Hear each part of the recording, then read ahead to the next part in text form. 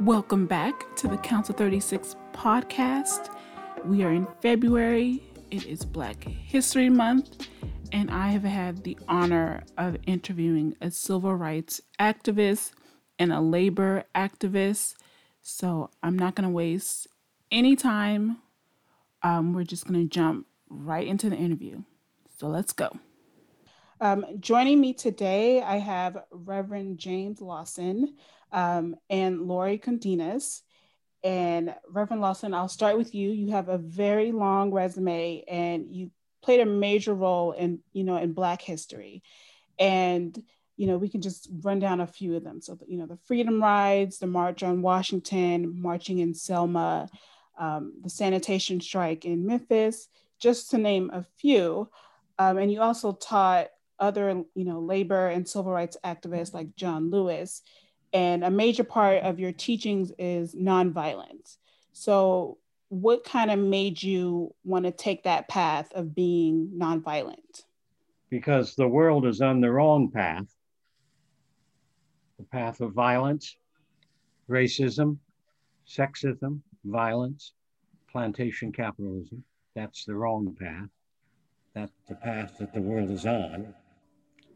As an example, the United States has 6,000 troops, fighting troops, scattered in 43 countries of Africa.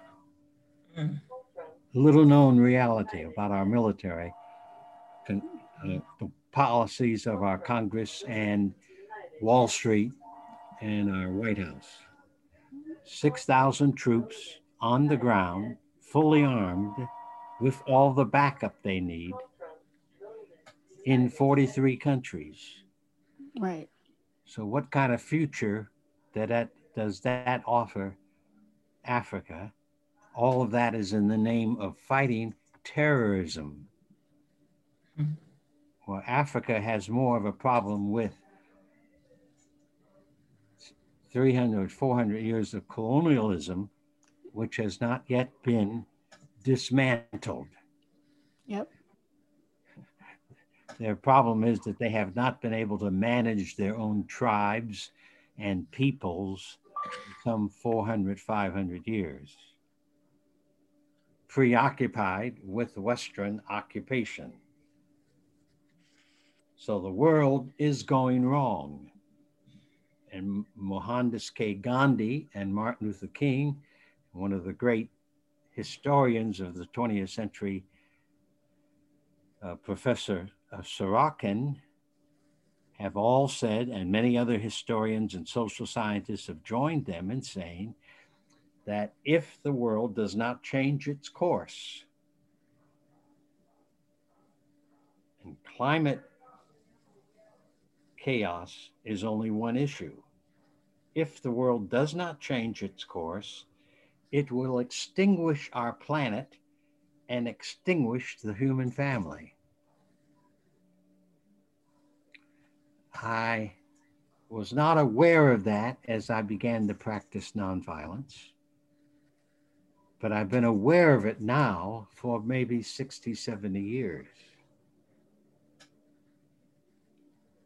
Yeah, and that's it's very true, and that's also an amazing way to think about it, right? If the world is being violent, then you should take the opposite stance in order to right the wrongs, right? And economic violence, right, is perhaps the worst form. Yeah.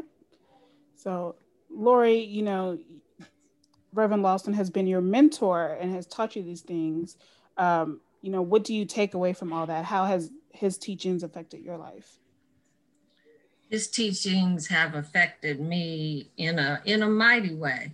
When I first met Reverend Lawson, I was a young labor activist, full of vigor and let's get them.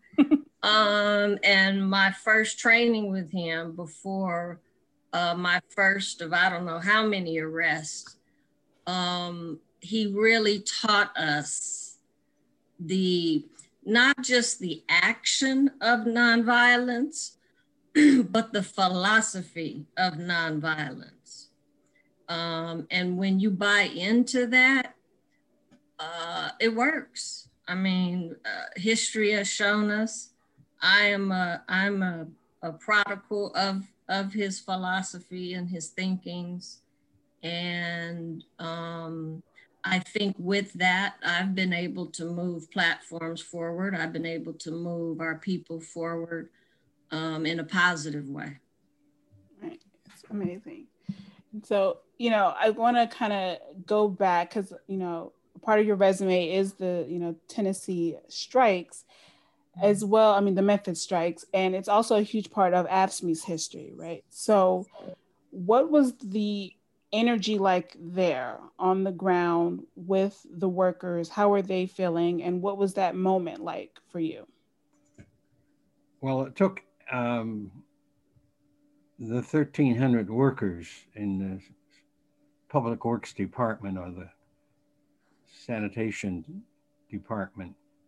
It took them 6 years to get themselves organized in a way that they could strike, demanding safety, demanding the end of racism in the job, demanding better wages and benefits. Because these were men who worked 60, 80 hours a week and lived in poverty. Right. Like so many workers today across our country. So when they finally went on strike, February 1st, 1968, there was a massive unity among them. Not only their numbers, 1,300, but then they, probably nearly 1,300 families supported them. And in addition to that, they had many pastors because many of them were members of congregations in Memphis. So they had many pastors and congregations that were behind their effort to get a little bit of truth and a little bit of change in their status. So when you speak of the energy, well, it was magnificent. There was a spirit of community and unity and a spirit of truth that really possessed us in so many different ways.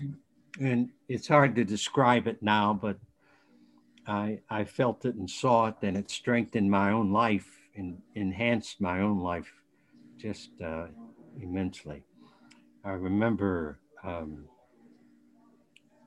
April 3rd mass meeting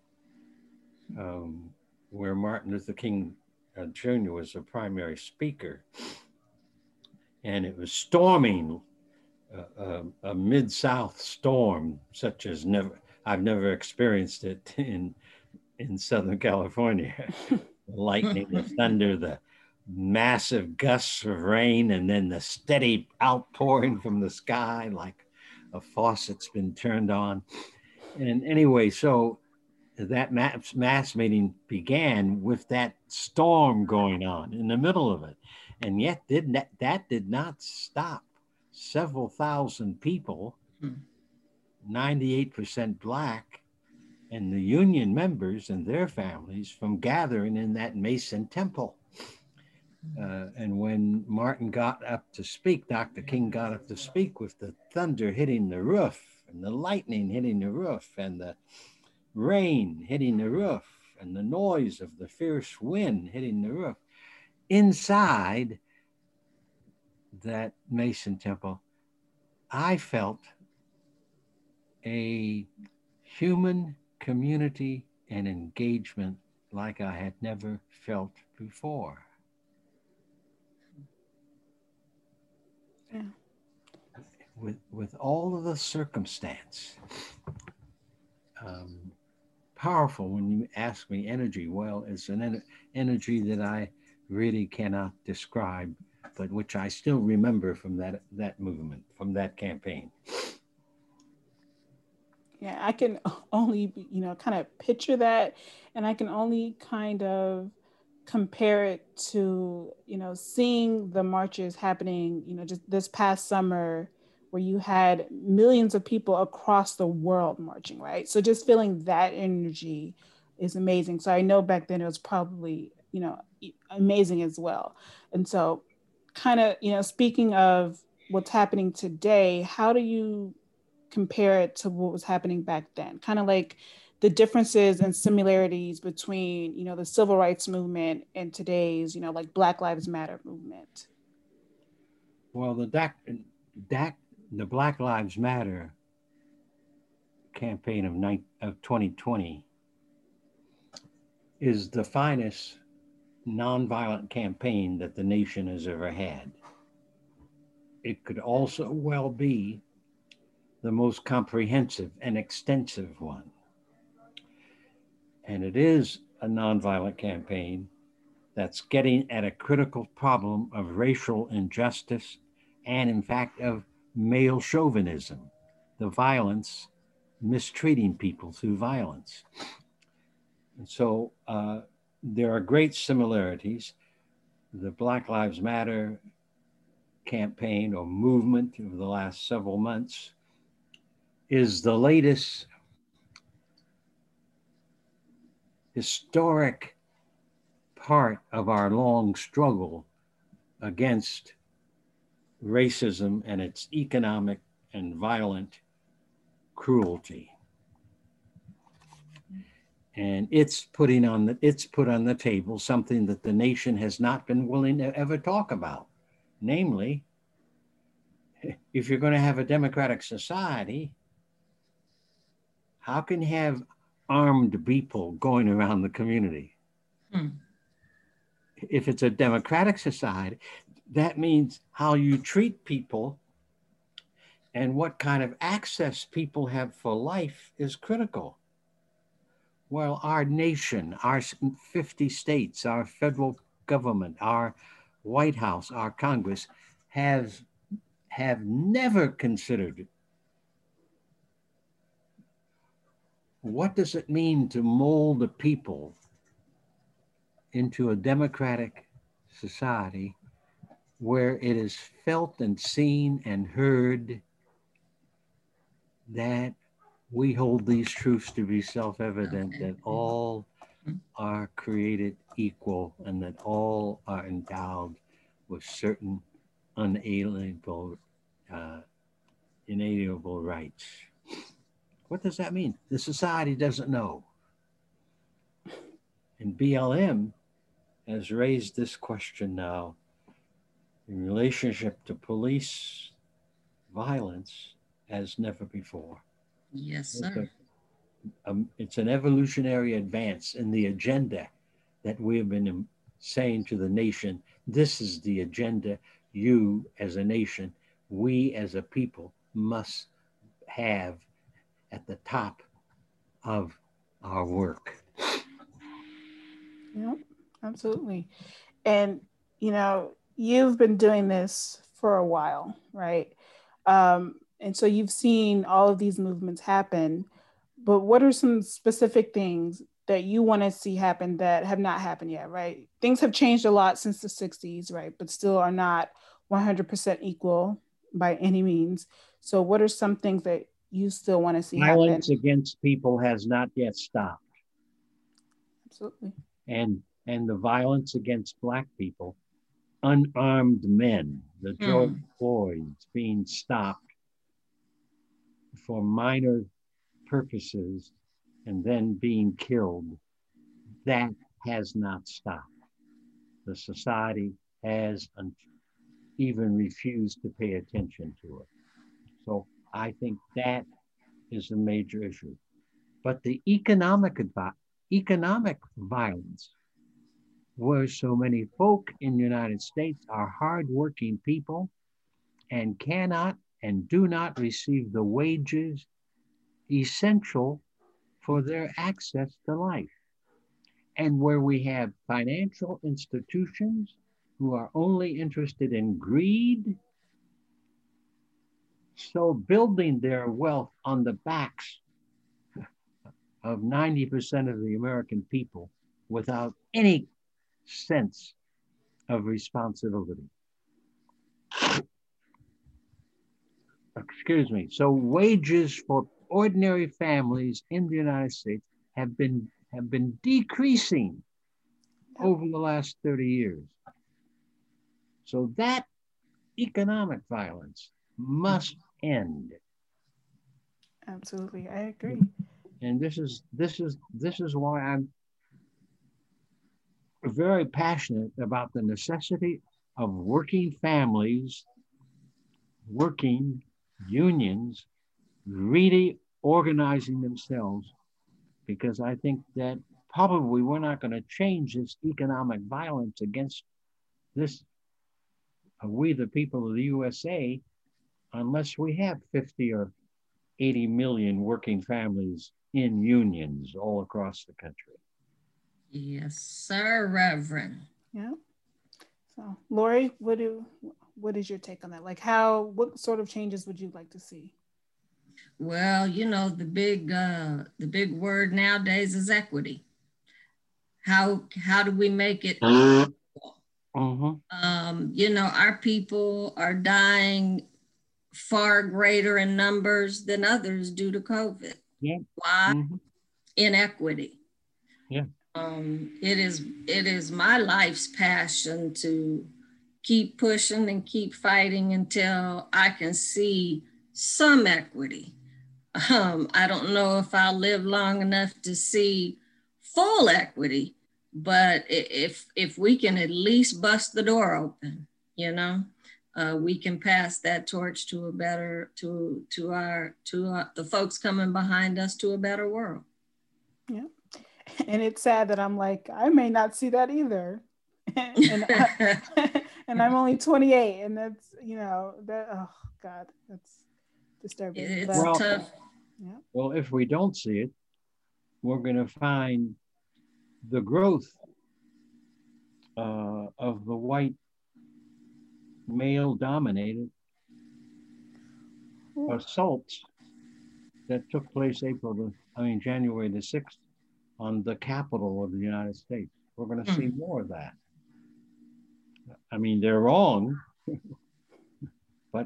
but their rage has dissipated their compassion and their common sense. Amen. Mm-hmm. Yep, absolutely. So for both of you, how do you find the strength to keep going? Like, this is a long fight. It's a tiring fight.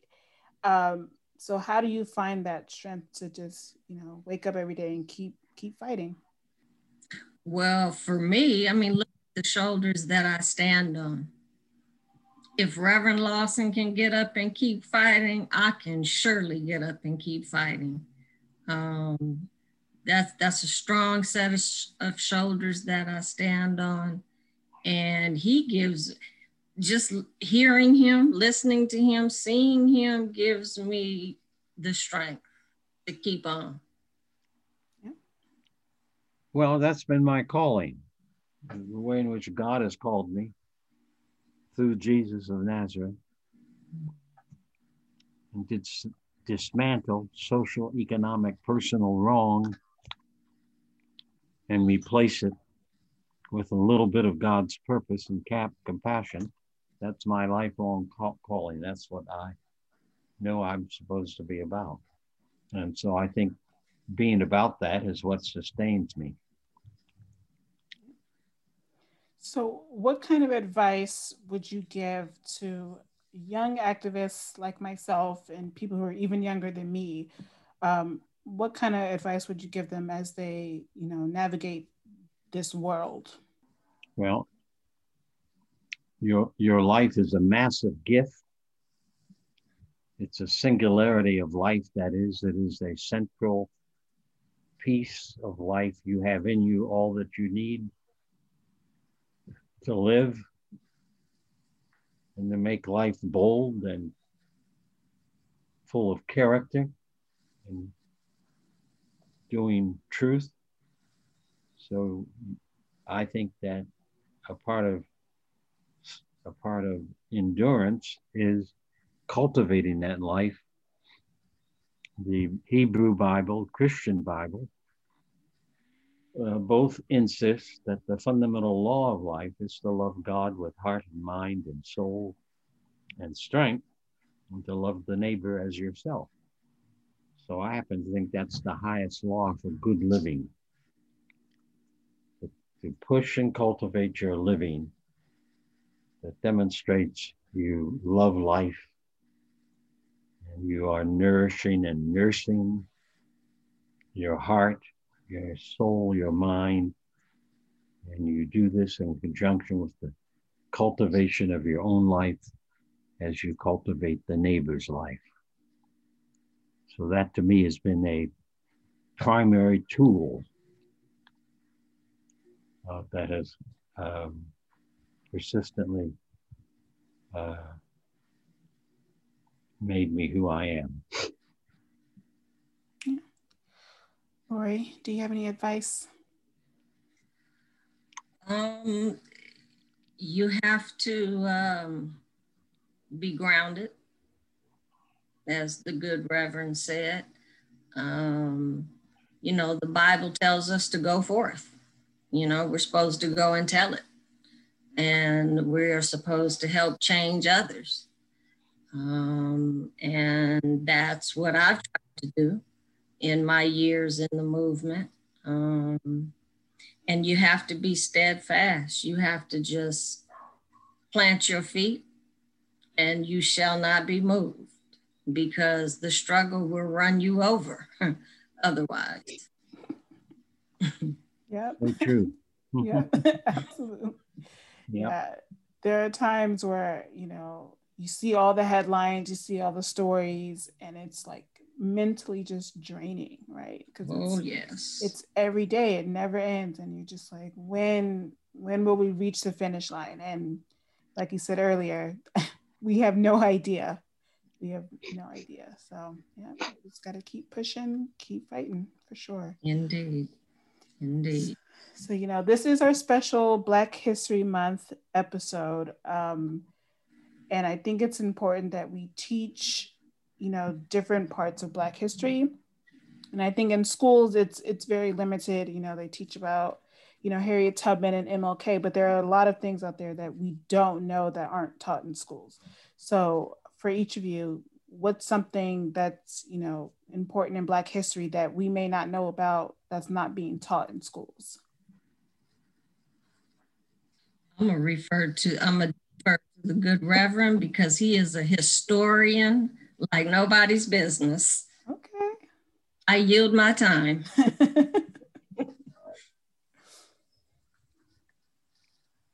Well, I just read a national piece, a piece published nationwide on how Georgia flipped the state into the column of two Democratic senators. It could be said earlier that was it not for the stealing of the election by the present governor of Georgia, who was Secretary of State, Stacey Abrams would have been the governor of Georgia. She won that election. Say that, Reverend. Say that. But her work, it's her work and the work of a long line of people in the Black community working for social justice through the political machinery that flipping occurred. It was not just a flipping of the last year. It has a 4-decade or 5-decade or 6-decade history behind it. But in this particular piece, the labor element, the union element of that flipping was not there. I happen to know that at least 400 labor activists from the Los Angeles labor movement spent months in Georgia going house to house. How many different unions participated in that house-to-house campaign to get out the vote and get the vote on the right side of history? I don't know. But in that national piece, there was not a single word about how that took place through persistent work out of the labor unions of our nation. Yes, sir. It was a multiracial, multi-creedal, multi-labor, intergenerational, intergender. It was a wonderful illustration of what the nation needs in community after community and state after state.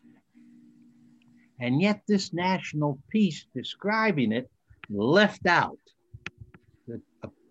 So I would say to you that what is essential for Black History Month is to recognize how Black people have for more than 100 years known that it is by joining together locally in labor unions that working families in the United States have had our greatest advances.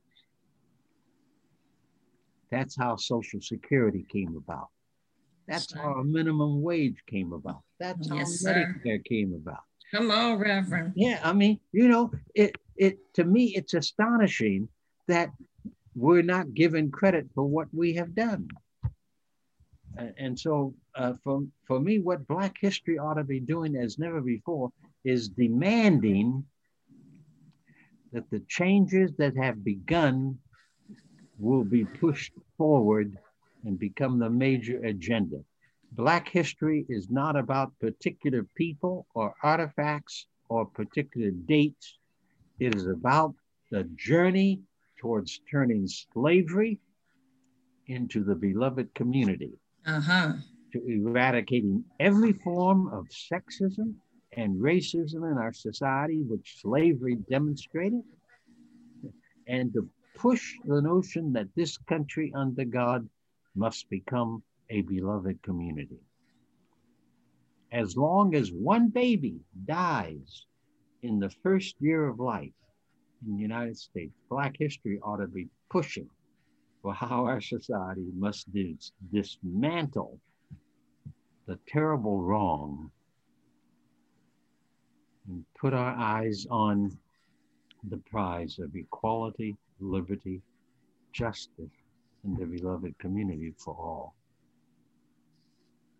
Absolutely. That was a great way to finish the episode. That was just amazing. I appreciate that. I thank you so much for joining me. This has been an honor for me. You know, it's not every day that, you know, I get to meet somebody like you who has experienced so much.